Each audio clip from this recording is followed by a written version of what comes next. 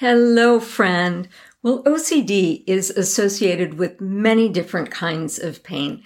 The pain of the anxiety that accompanies the obsessions, the pains of efforts to avoid unpleasant feelings, the pain that comes when you beat yourself up asking, "What's wrong with me?" The pain of watching somebody you love in pain. In the next 3 podcast episodes, I'll explore how you can respond to pain more effectively. In this podcast, I'll help you identify your pain personality. In the next podcast, I'll lay out 3 kinds of OCD-related pain. And then in the last episode, I'll talk about the connection prescription, how you can plug into a person with pain and not short out. You already know from your own experience that human connection is powerful medicine, and you don't have to be a doctor to deliver it.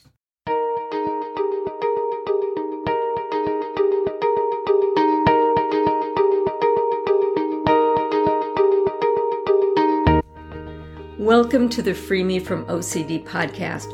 We're here to offer educational resources, coaching, and community support to help you say yes to your life by saying no to OCD. I'm Dr. Vicki, your podcast host and OCD coach. I call on my experience as the mother of a son diagnosed with OCD when he was in college, a surgeon, and a certified life coach to help you get in the driver's seat of your life. My vision is to help you move towards a future in which OCD is nothing more than the background noise of your full life. This information is intended as an adjunct and not a substitute for therapy. So let's dive into today's episode. When I started working with families trying to be freed from OCD, I saw many different challenges. Each family was unique. They had a unique source of pain. However, as I spoke with more and more families, it was clear to me that there were maybe 10 specific circumstances that people struggled with. And if you put 3 different people in identical circumstances, even people in the same family, they would respond differently.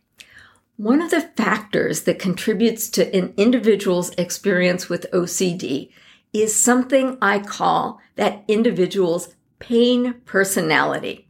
Now, this idea of a pain personality had its origins way back in observations I made over my surgical career.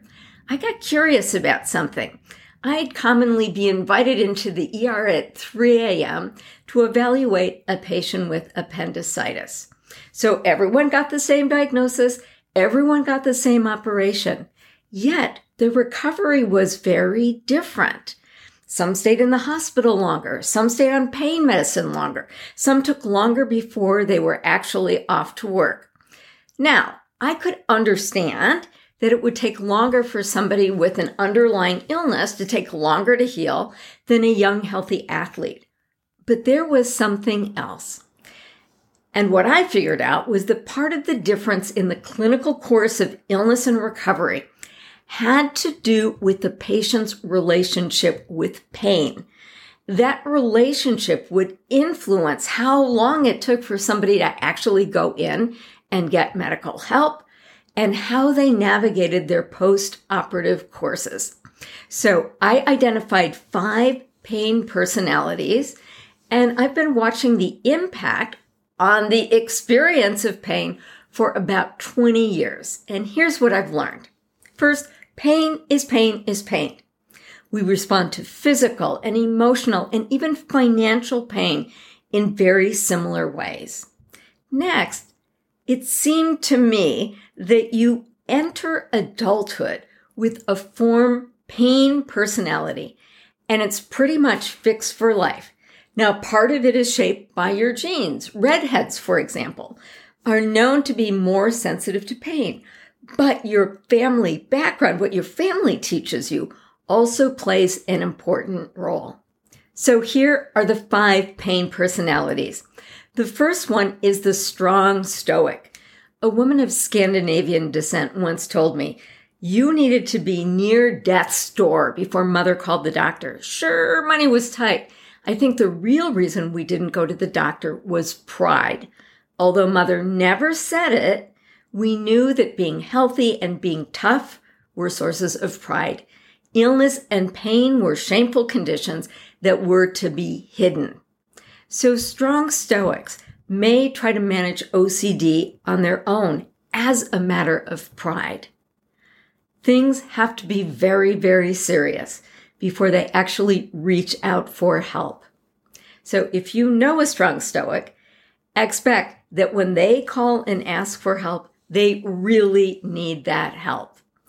And if you are in a relationship with a strong Stoic who refuses to go in for help, just emphasize the courage and strength of character required to seek advice and get some help. The second pain personality is the worried well. Maybe this is the person who's doing a great job of managing OCD, or they see that their kid is doing really well managing his or her OCD, but they're haunted by the irrational fear that they could lose all this progress tomorrow. Every new thought or gesture could be the next compulsion that would crumble everyone's life. Often the worried well is not the person with OCD. It's the parent or the partner. The worried well often do well with regular check-ins. Some also assign a friend to help them with reality checks. Hey, I just wanted to check in with you. I saw my kid doing this thing, and my fear is that the new compulsion is emerging.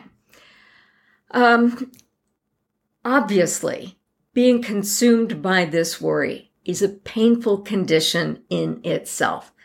The problem, though, is that even a broken watch is right twice a day. So, things really can happen. The third pain personality is the ostrich.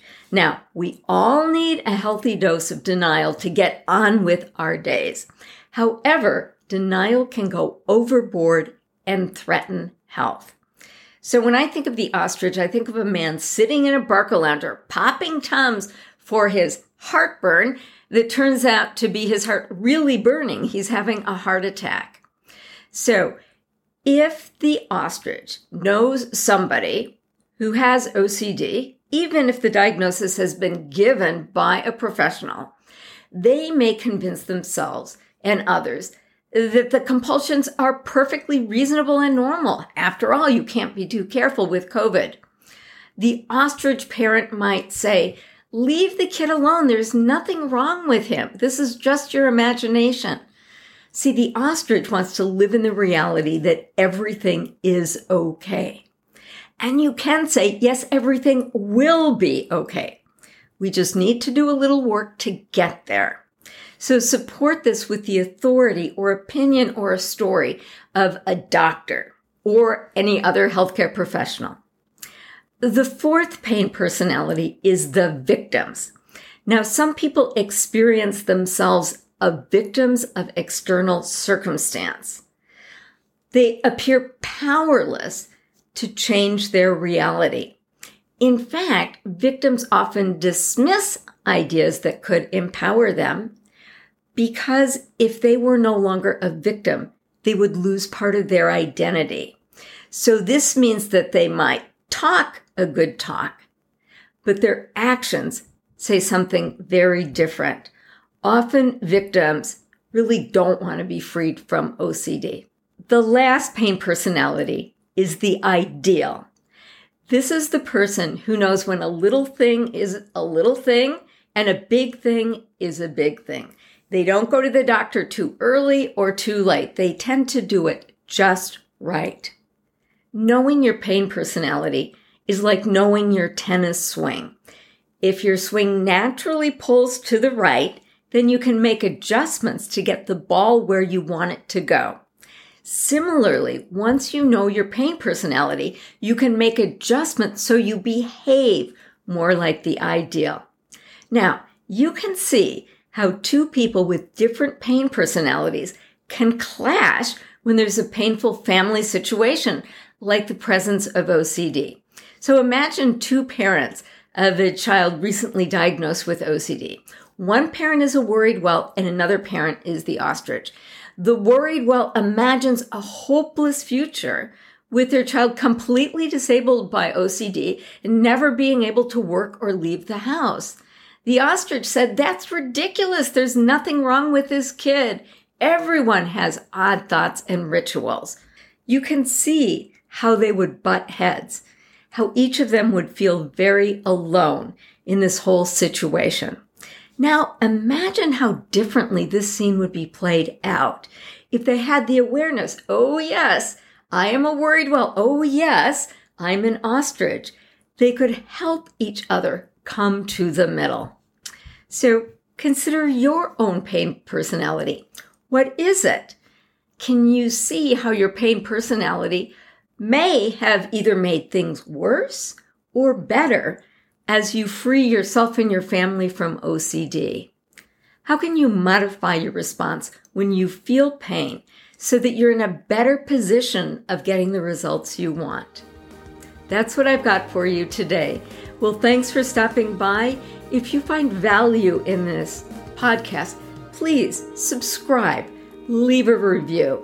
It makes it easier for others struggling with OCD to find these ideas. And if nobody has told you yet today, I admire your courage. Managing OCD may be the hardest job I've ever taken on.